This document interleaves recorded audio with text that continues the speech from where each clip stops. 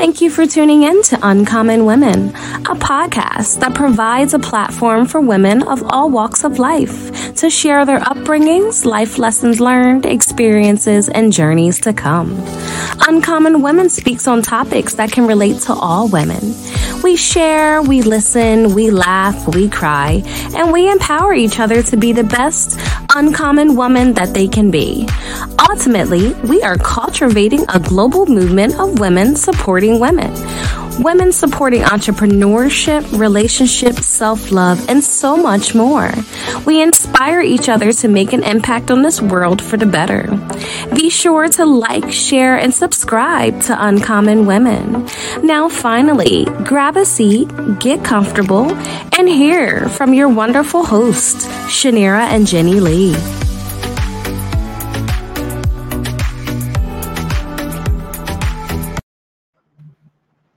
Hi, kings and queens. Thank you for tuning in to Uncommon Women. I'm Shanira. And I'm Jenny Lee. And today we have an amazing guest speaker that's going to come on and share her testimony in regards to how she started Grace for Grant. But more importantly, before we get into that, we're going to give you a little bio about Jacquie, an introduction for you guys before we get into the good stuff. Jacquie Galvin is an Ohio State University School of Journalism graduate and author. She has pursued a number of writing and sales courses. She's also the author of several novels, including A Tease of Murder. Jacquie's story begins on a January day when her son becomes ill and never returns home. He gave her the courage to compose Grace for Grant. It causes a slew of storms, hurdles, and roadblocks in her life. However, there is a spot in the midst where there is life after death. So thank you so much, Jacquie, for coming on today and be able to just express and share your stories of how you started Grace for Grant and how everything came all about. But before we get into that, can you tell us a little bit about your life and how was it growing up? Well, first, Shanira and Jenny Lee, thank you so much for having me on the show. I appreciate it. I had a very normal childhood, grew up in a small town, very small town. In fact, I think it was just named the coldest town in Ohio. Yes, in northeastern Ohio, about an hour southeast of Cleveland. And it was, I grew up in an 18-room farmhouse, this old place that was just so much fun. And I have one older sister, and she's 5 years older. So sometimes it was a little like being an only child. But we had a huge garden growing up. We had an acre. My father had a quarter of it was relegated to the garden. And so I never thought anything about going to the store and getting produce until I left home, and it was like, this doesn't taste like what I got at home. And my mother canned and, picnics, and I had a great childhood. So it was, they gave me a typewriter when I was 8 years old, and the rest is history. Started banging on that typewriter and haven't stopped since. All I tend to do is, if I'm not on the typewriter, I've got a pen and a composition book in my hand. So you started writing, or at least visualizing, of what you wanted to do at 8 years old just from a typewriter? Just from a typewriter. I thought, this is fun, and I had such a wild imagination. One of my sons, he went to a Catholic school, and at the time there were nuns there, and Sister Karen was the principal. And she was watching Grant one day, and I was standing next to her, and she said, it's a little like raising Walter Mitty, isn't it? And I said, yeah, maybe. And she kind of snickered and walked away, and I thought, she thinks I'm Walter Mitty too. Right. And she may not be far wrong. So, that typewriter took me a lot of places. That's awesome. That's great. Let's get into the Grace for Grant. How did everything start, or, what was the process before you actually got to Grace for Grant? What was going on where your son got ill and, everything just started to be a ripple effect? Well, he, in 2015, he graduated from high school. Okay. And as time wore on, he was starting to complain of a few headaches. Couldn't really find anything going on. His birthday was on the 4th of January, and he didn't feel that well. We went out to dinner. Looking back on the pictures, his face is gray. And that was a Monday. On a Wednesday, he couldn't keep anything down, had to go to emergency. Was okay. Friday, I came home and he said, "Mom, I think I've had a stroke." One look, said, "I can't argue that," and off we went. And from there, it just went into a crazy, spiraling roller coaster ride of healthcare and doctors and surgeries and medicines and craziness. And my friend Susan came up with this idea to showcase what was going on, because we had people who were saying, how can we help? We just asked for a few prayers on Facebook. And well, how's it going? Texts and messages and Facebook. How's it go? How's everything? So I started doing updates every day. Okay. Thank goodness, because that's how I wrote the book. So she came up with the idea of Grace for Grant. Bracelets. Grace for Grant. That's awesome. And obviously, Grace for Grant. And just cool the phrase, and it caught on, and that was really the whole impetus of everything that came from there. And she said, "How about orange? Everybody uses every other color all the time. Hardly anybody uses orange." So she came up with orange, and it was Grace for Grant that blossomed from a few messages of asking for prayers to across the country, to friends telling friends telling friends telling friends, and prayers and candles in churches and cities I didn't even know, and Spain and France and Italy and England and Scotland and Canada. So it became a global thing of people watching what was going to happen next and hoping that this kid would pull himself out of this. Right. That's really how it started. Do you think it was a possibility of being prevented, when he was talking about he was having headaches, or no? Okay. No. It was a glioma, a burn, and they have no idea what causes them, and there is basically no survival rate. It is more of a pediatric disease.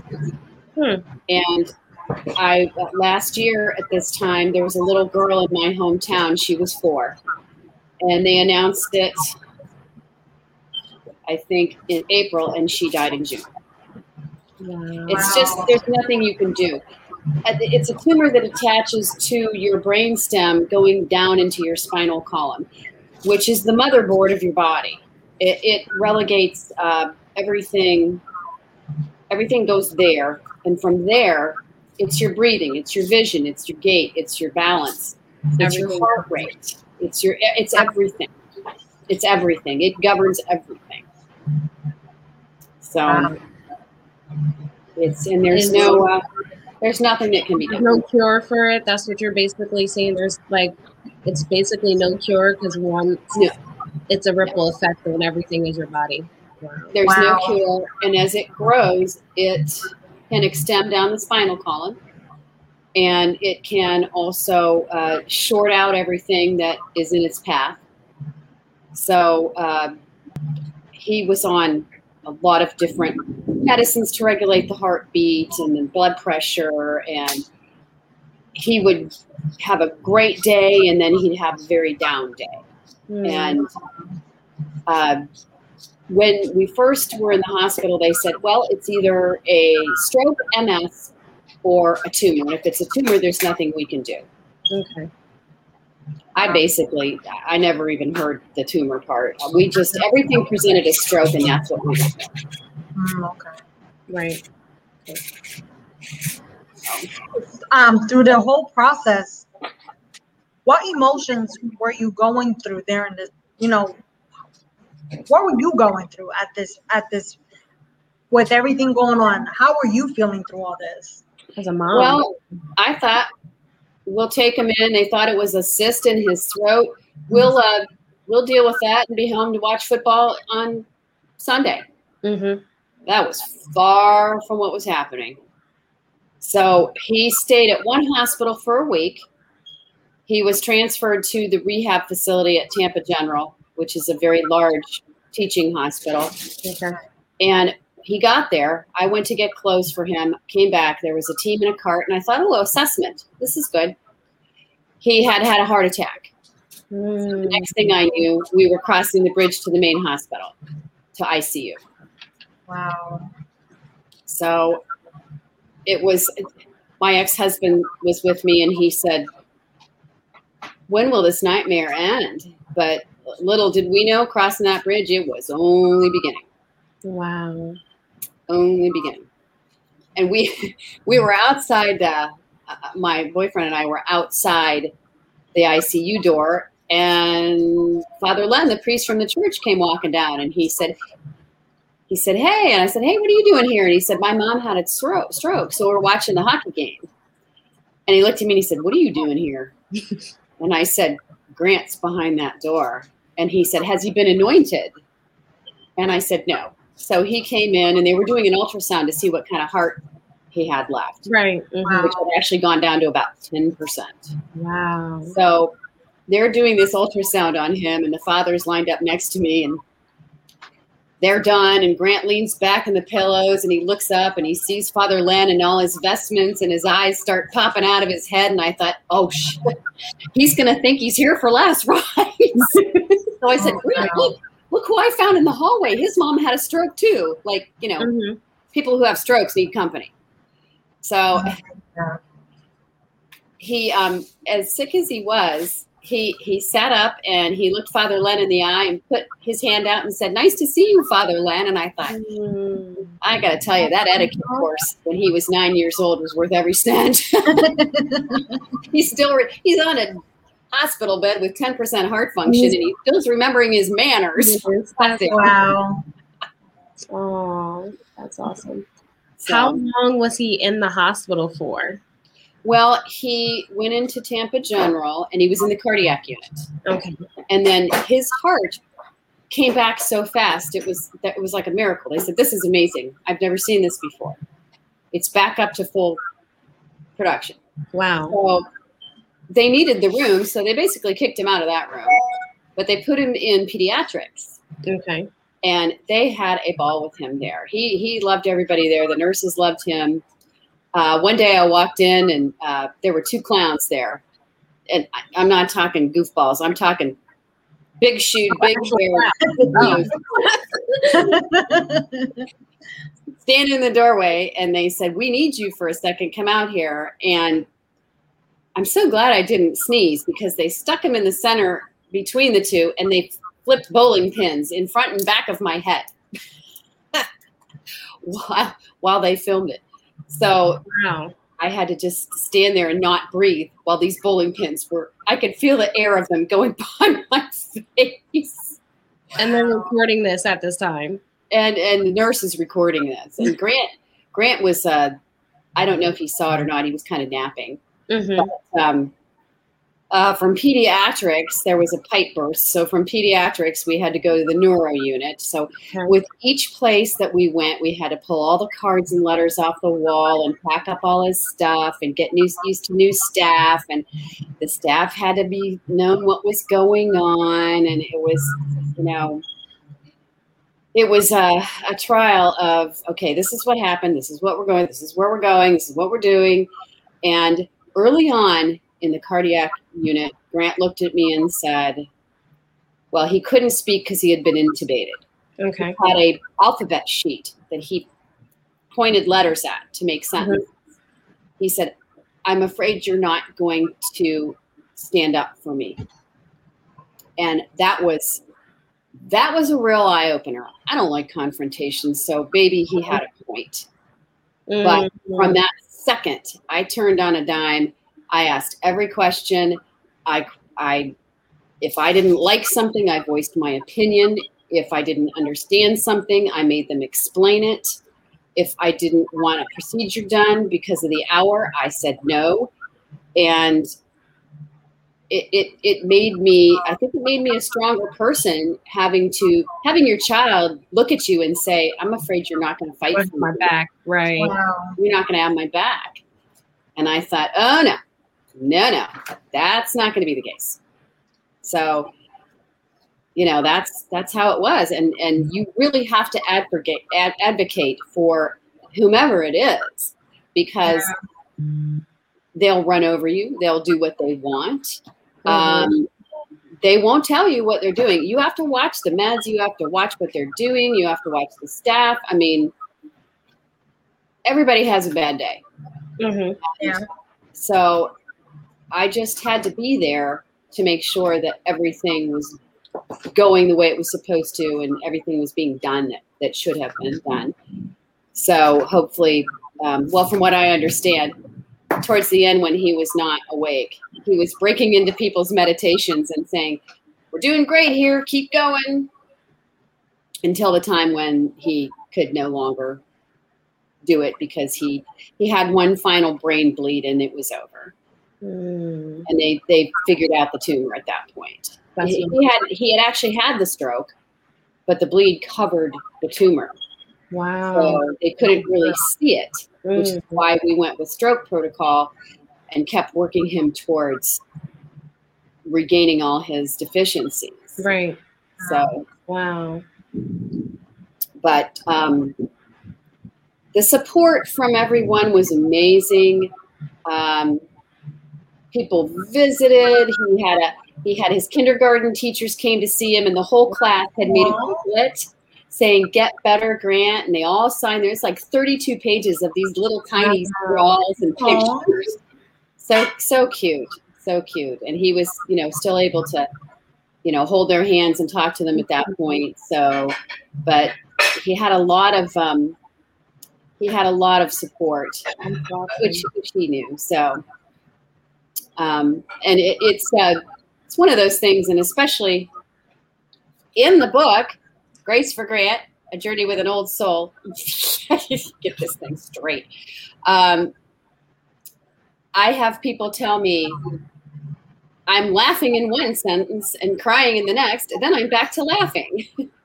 Because as rough as the situation is, there's always something that can end up being humorous. And maybe humor is my defense mechanism. I'm probably like the Chandler Bing of hospitals, because when it gets tough, I start making jokes. You cheer it up, right? Yeah, I start on that track. So it was quite an experience. I'll never be the same. I don't think anyone in my family will ever be the same. Right. And I don't think anyone I know looks at me the same. It's just a life-changing experience. Right. Was Grant your only child at the time? Yes, he was my only child. He was your only child. Was there a point in your life where, you supported him and you had his back, and then, Always. He passed away? Was there a part where you wanted to give up? Yes, absolutely. I think it happens with death. I was having my toenails done because they looked so horrible. I couldn't go to the funeral with these horrible toenails. And the woman at the salon looked at me and she said, "What happens when it all goes quiet?" And I said, "When everyone's gone and everything has died down and it's just me." And she said, "Yep." And I said, "I don't know. I guess we'll have to see what happens." And that day did come, but there was also a lot of family around, and then kids around. I mean, I still have kids around. One of them is cooking on the other side of the computer. So, they're still all around, and it's really nice. And they're 24 and soon to be 25 now. And, it's nice to still have them around. but it's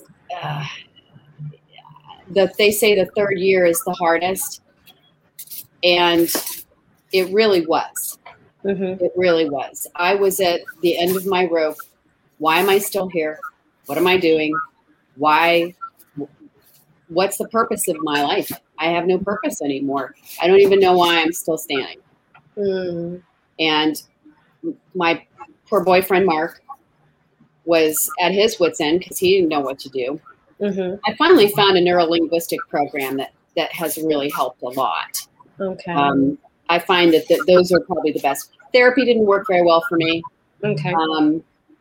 Whether it was on the phone, on the computer, in person, I didn't find any of those to be very helpful. Okay.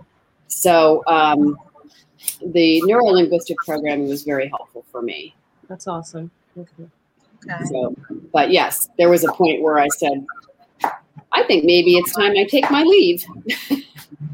And he said, that's not going to happen. We're going to have to sort this out. Mm-hmm. So. Wow. You did mention that when you were 8 years old, you know, how they gave you a typewriter. But besides that, what else inspires you to write? Just like, you know, you wrote all these novels. What else inspires you to write as well? I find that if I don't write, I have the craziest dreams ever. And if I write, they kind of calm down and go away. Otherwise, they're so vivid and so nuts that they bother me, or they keep me awake, or I don't get very restful sleep. And as I write, it tends to get all that out, I guess. They say there's two types of dreams. There's resolution dreams, and then there's the dreams of visitation. Mm-hmm. And so when you have a visitation dream, there's nothing crazy going on in that. Someone is just there to touch base. Okay. When the stuff is crazy, it's your subconscious coming forward and telling you these are the things that you need to resolve in your waking life. Mm-hmm. So a lot of mine tend to be, I have visitations, but a lot of it is unresolved issues in waking life, and I can figure those out now, knowing what that's about. And sometimes it's just it needs to go down on paper for it to just calm down. Okay. That's your piece. Writing is your soothing place, right? Yes, it's a soothing place. That's therapy. It is therapy. It's hard to tell people that it's therapy to murder someone. Someone said, was this a different thing for you? I said, yeah, I'm used to murdering people, not, trying to keep them from dying. Usually I got the poison book out. Right. So, in fact, one day I was in my office, and I think I'd been in there for 3 days trying to kill a chambermaid. And you've been in here for 3 days. What are you doing? And I said, I can't figure out how to kill this chambermaid. I'm trying to get her to, I don't want her to die really fast. I don't want her to die too slowly. Slow it, sleeps, but crawl into it, right? It has to be just right. And he looked at me and he said, iodine. And I said, excuse me? And he said, iodine. Oh my. I looked up in my poison reference book, which probably cost me my first marriage, because every time he saw that, when he walked in the room in the reference section of the library, he said, she's going to get me with that. Kill me with that. Well, you're a book author for that too. I got weapons, I got poisons, I have forensics. So, me a little nervous. You were a little scared, definitely. That would definitely scare somebody. Well, and then when the boyfriend walked in for the first time, he said, what are all these books? And he said, so I can murder people. He was like, okay. It's getting late. So anyway, I looked it up in my poison book, and there it was, iodine. I don't know how I missed it. It was perfect. I said, where did you learn that? And he said, science class. See you, Mom. Bye, honey. Thank you. He was extremely smart. And I know everybody says that. All parents say that. But he was tested a couple of times. And they didn't even have a place on the graph for him. So the first time they told me that, I thought, some parents would be like, ooh, get him into college early, get scholarships. I thought, I am so screwed. This kid is going to run circles around me. Surely did. He outsmarted me at every turn. He was a student of the world because his grades sure didn't show it. But he was a student of the world. That's awesome. Very smart. So that's awesome. Is there something you would like to express for those that's grieving from losing a child or losing a lost one and, not sure how to just keep moving, keep going? It is very hard and everyone is different. It obviously is life crushing to lose a child. And sometimes I wonder if I have left something untapped deep down that if it ever becomes tapped, I might like shoot off to the moon or something. But I have good family stability. Like I said, I still have a lot of kids around. When he died, my ex-husband was fired during this whole debacle. Wow. Oh, wow. My company was like, whatever you need to do. I worked for Abbott Labs and they were like, whatever you need to do, do it. So he got fired. So eventually, like I'd say 5 months later, he needed to move back home because I was still in the house. Right. He still owned part of the house. So he moved back in to the guest quarters. And so he and my boyfriend and I lived together for 3 years. Oh, wow. So he was there. I wouldn't necessarily recommend that for everyone. Because people say, you're living with your ex-husband. The day we moved out, we all said, it's been really fun watching people's faces when we tell them we all live together. And they said, that's a whole nother. We're going to miss that. Because it was fun watching people's expressions. I'm sorry, what did you say? The three of us live together. Interesting. Yeah. When I went to my first company meeting after it was all over, my big boss said, can I ask you a few questions? And I said, sure. And he wanted to know how I was doing and how they had done for us while he was in the hospital. And he said, and so how are things going now? And I told him, I said, I have a lot of support. My boyfriend and my ex-husband and I, live together and we have meals together and watch TV together and go out and do things together. And he said, I don't think I could ever live with my ex-wife. And I said, it's not a probably normal situation, but you make it work.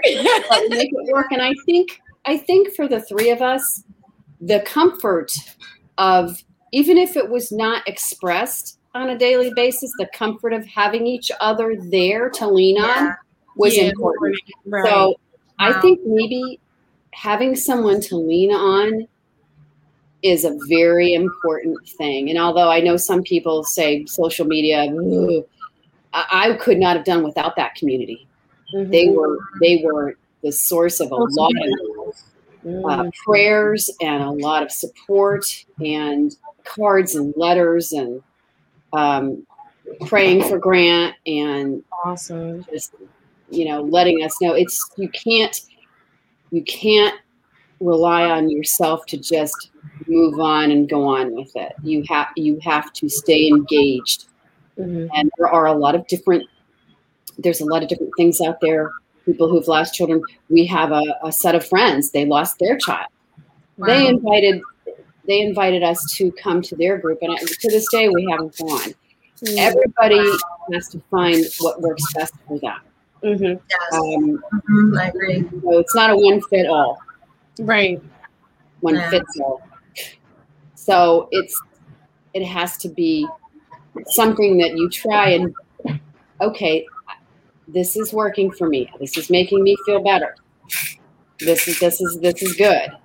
And that's how you have to feel through it. You just have to feel through it.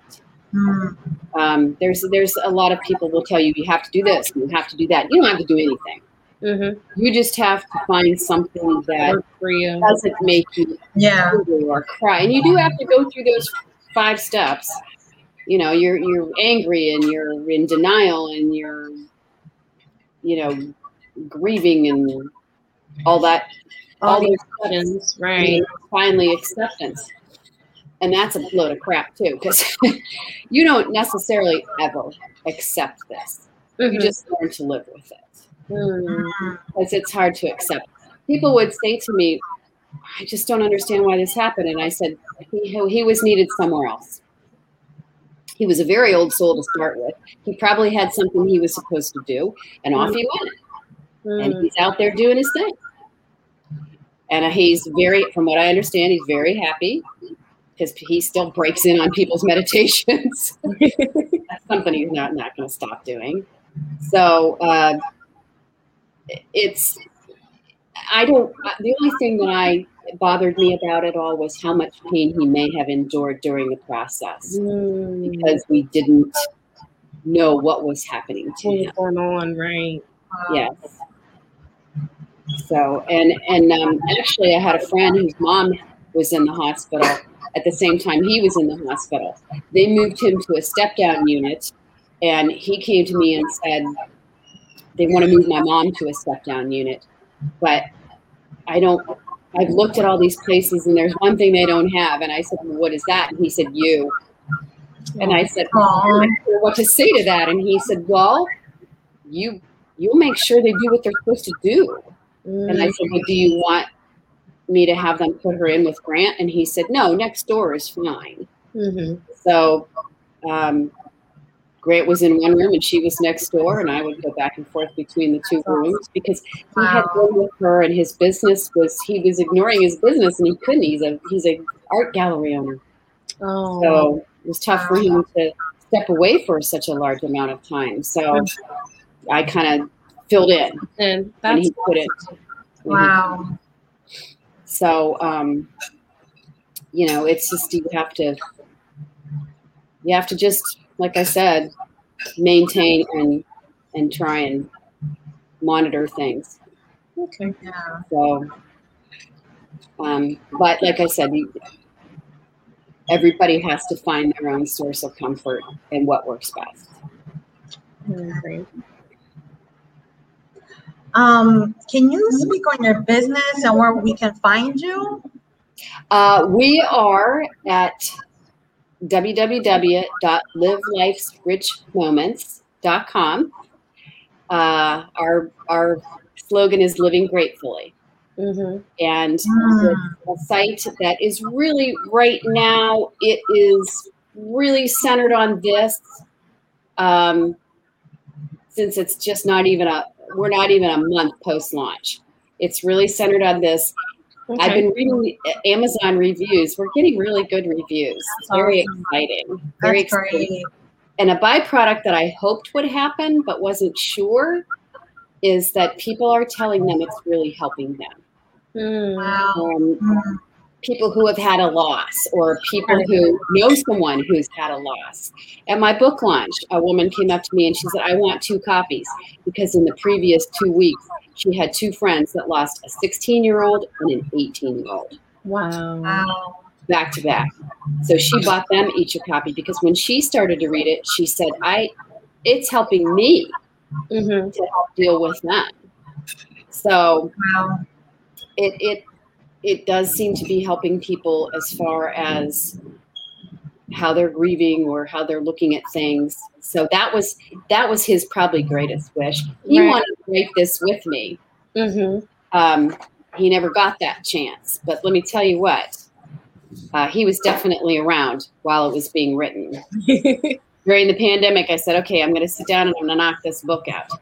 The day I did that, a crow showed up at the bedroom window and tapped on the window.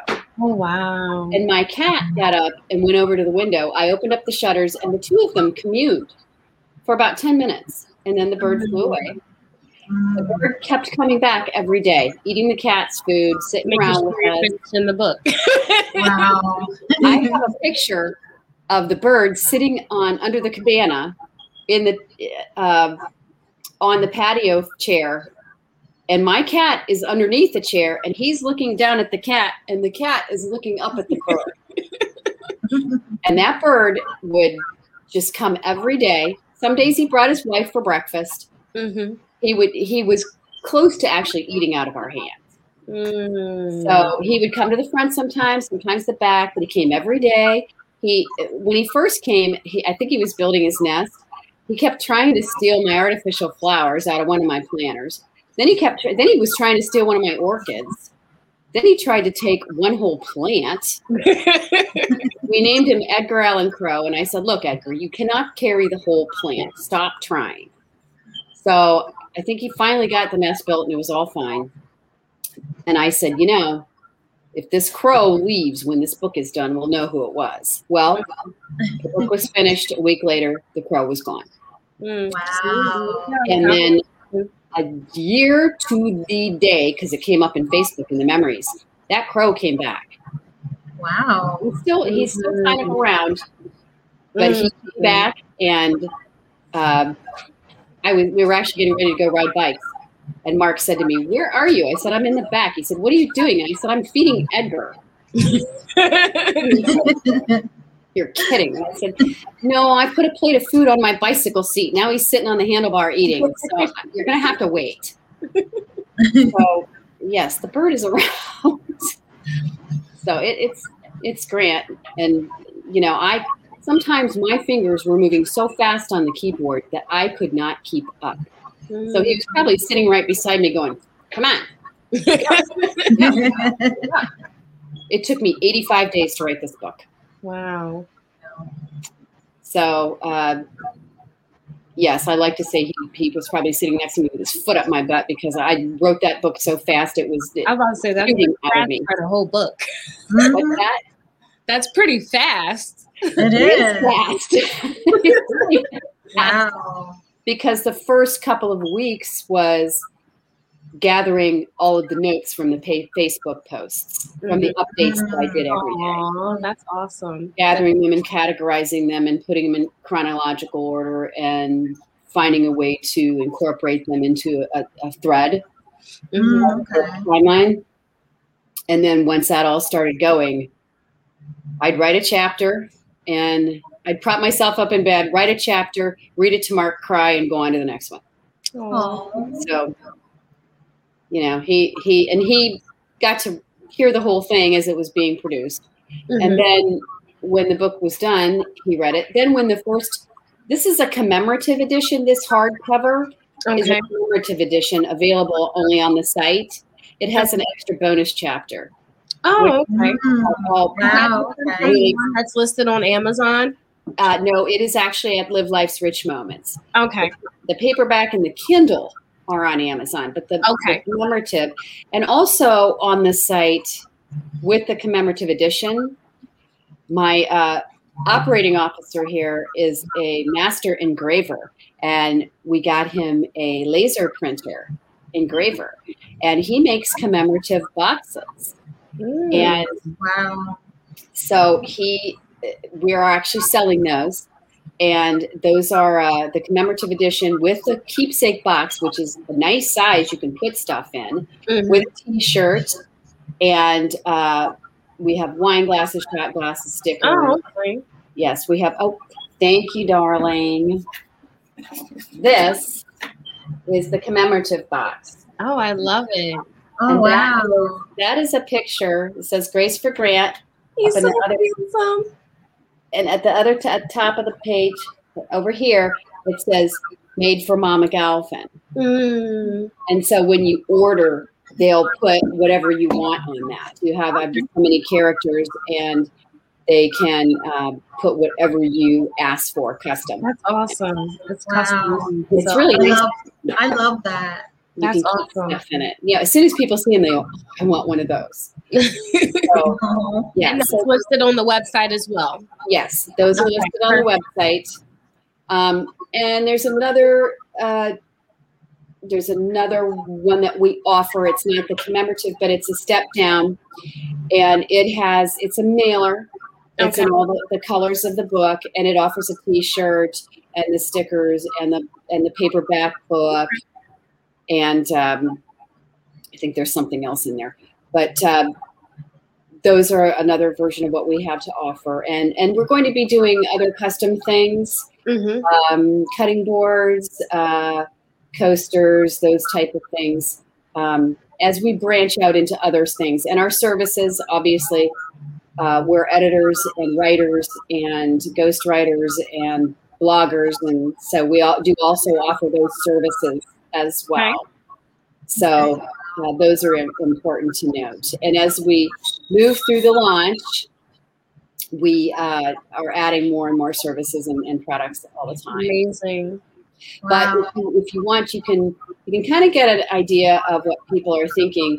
If you were to go to Amazon and look at, and reviews are being added every day, you can read some of the reviews. I have, I think, 15 or 16 right now. I had someone tell me they were trying to get on today to do one. Okay.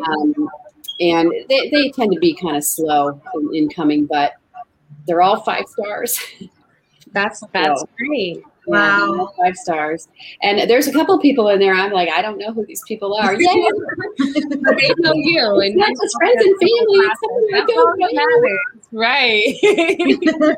So we like to see more of that. And I had somebody say, it helped me with my loss that I didn't even know I needed help with. Wow. So, that was mission accomplished. Yes. Yes. That's what he wanted. So that's exactly what he wanted. Yep. So that's what he gets. And this actually is done with a specific handmade, hand concocted oil that stains it and is a very special, ecologically safe oil that and it smells amazing. So it's a really lovely box. It's a lovely keepsake. Wow.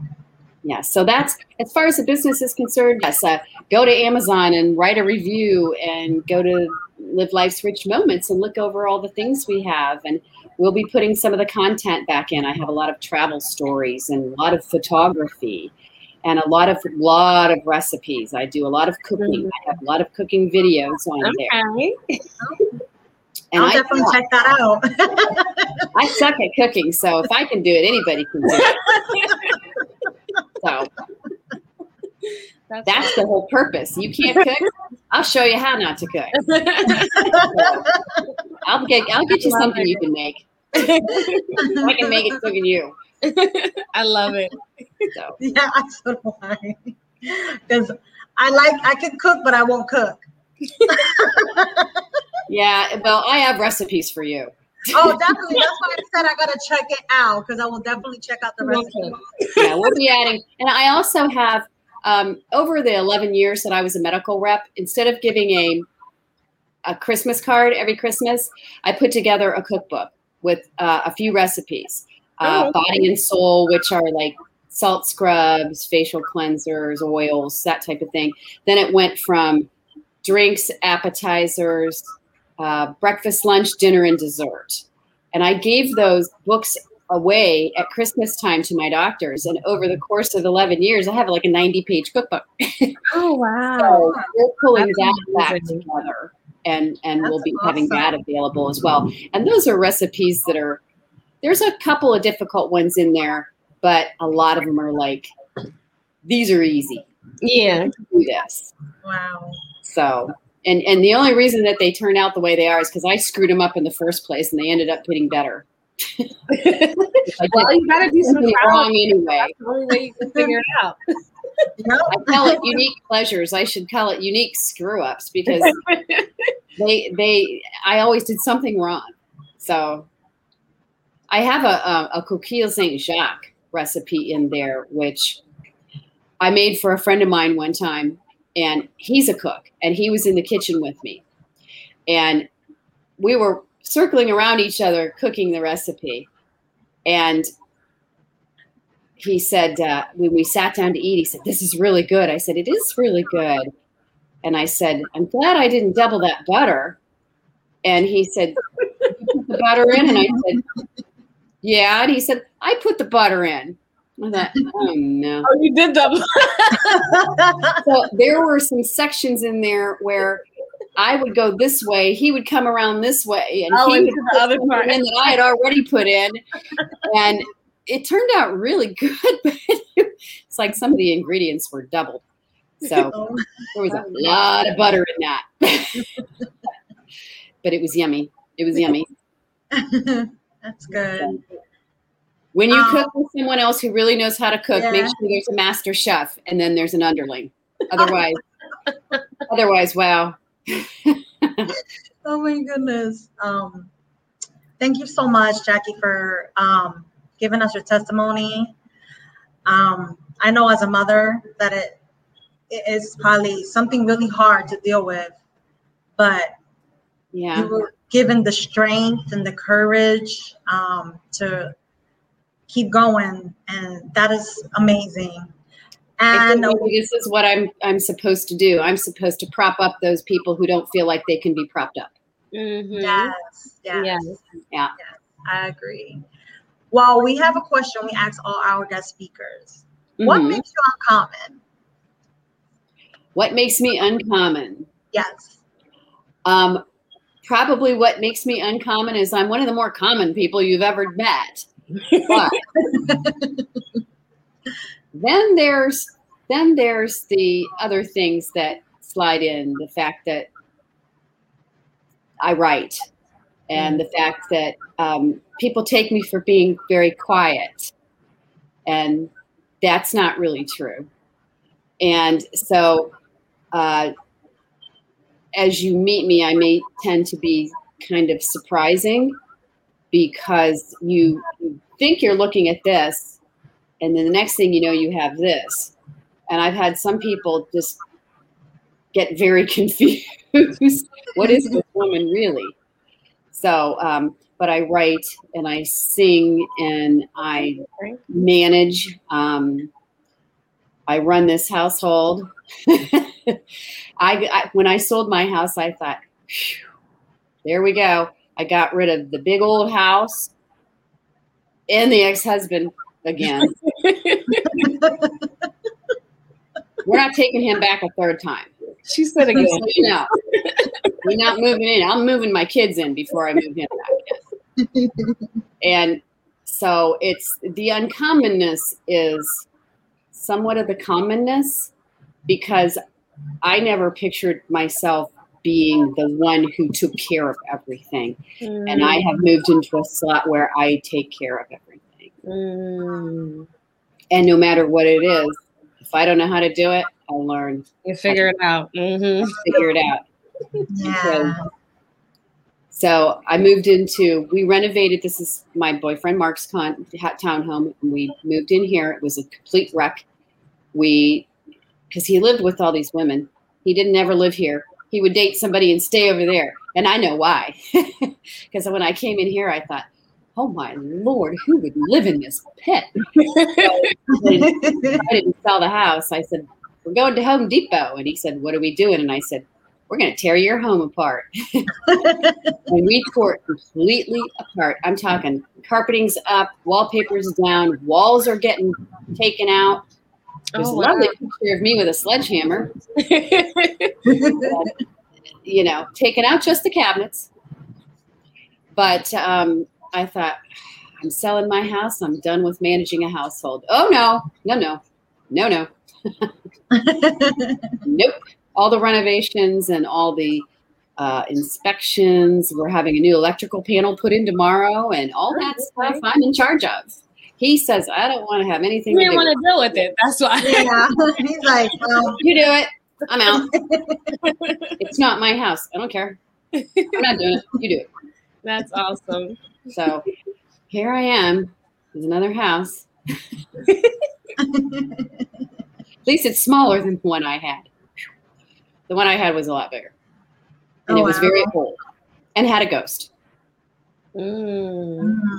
Yeah, she messed with the kids for years. They had a ball with her. So she died in a freak accident, probably in about 1940. And her daughter showed up. Her daughter died when her daughter was 10. and her daughter was probably about 80 and showed up on my doorstep one day. Okay. And told us all about everything. The house they tore it down. It was a 1926. Oh, okay. So, Wow. and I think she's still there. I'm hearing some stories from the neighbors. I left her there, brought my kid with me. So, and if you read the book, you'll know why I know he's with me. There's something he used to do at the old house, but the second we walked in the door to move in, he did it again here. That's awesome. Wow. So he was a prankster. So. Yeah. Thank you so much, Jackie, for coming on and giving your testimony. I loved your story. It was moving and it was deep, and I just loved your spirit, and just thank you again. And thank you to our listeners for coming on this evening. Check out our apparel, our clothing at www.uncommonwomen.net. If you have any topics or potential speakers, or if you want to be a potential speaker, also, once again, check out our website at www.uncommonwomen.net. Next week's episode will be recorded June 29th. And celebrating Blindness Awareness Month. And also make sure that you like and subscribe to our YouTube channel. And stay uncommon. Bye. Bye. Cheers.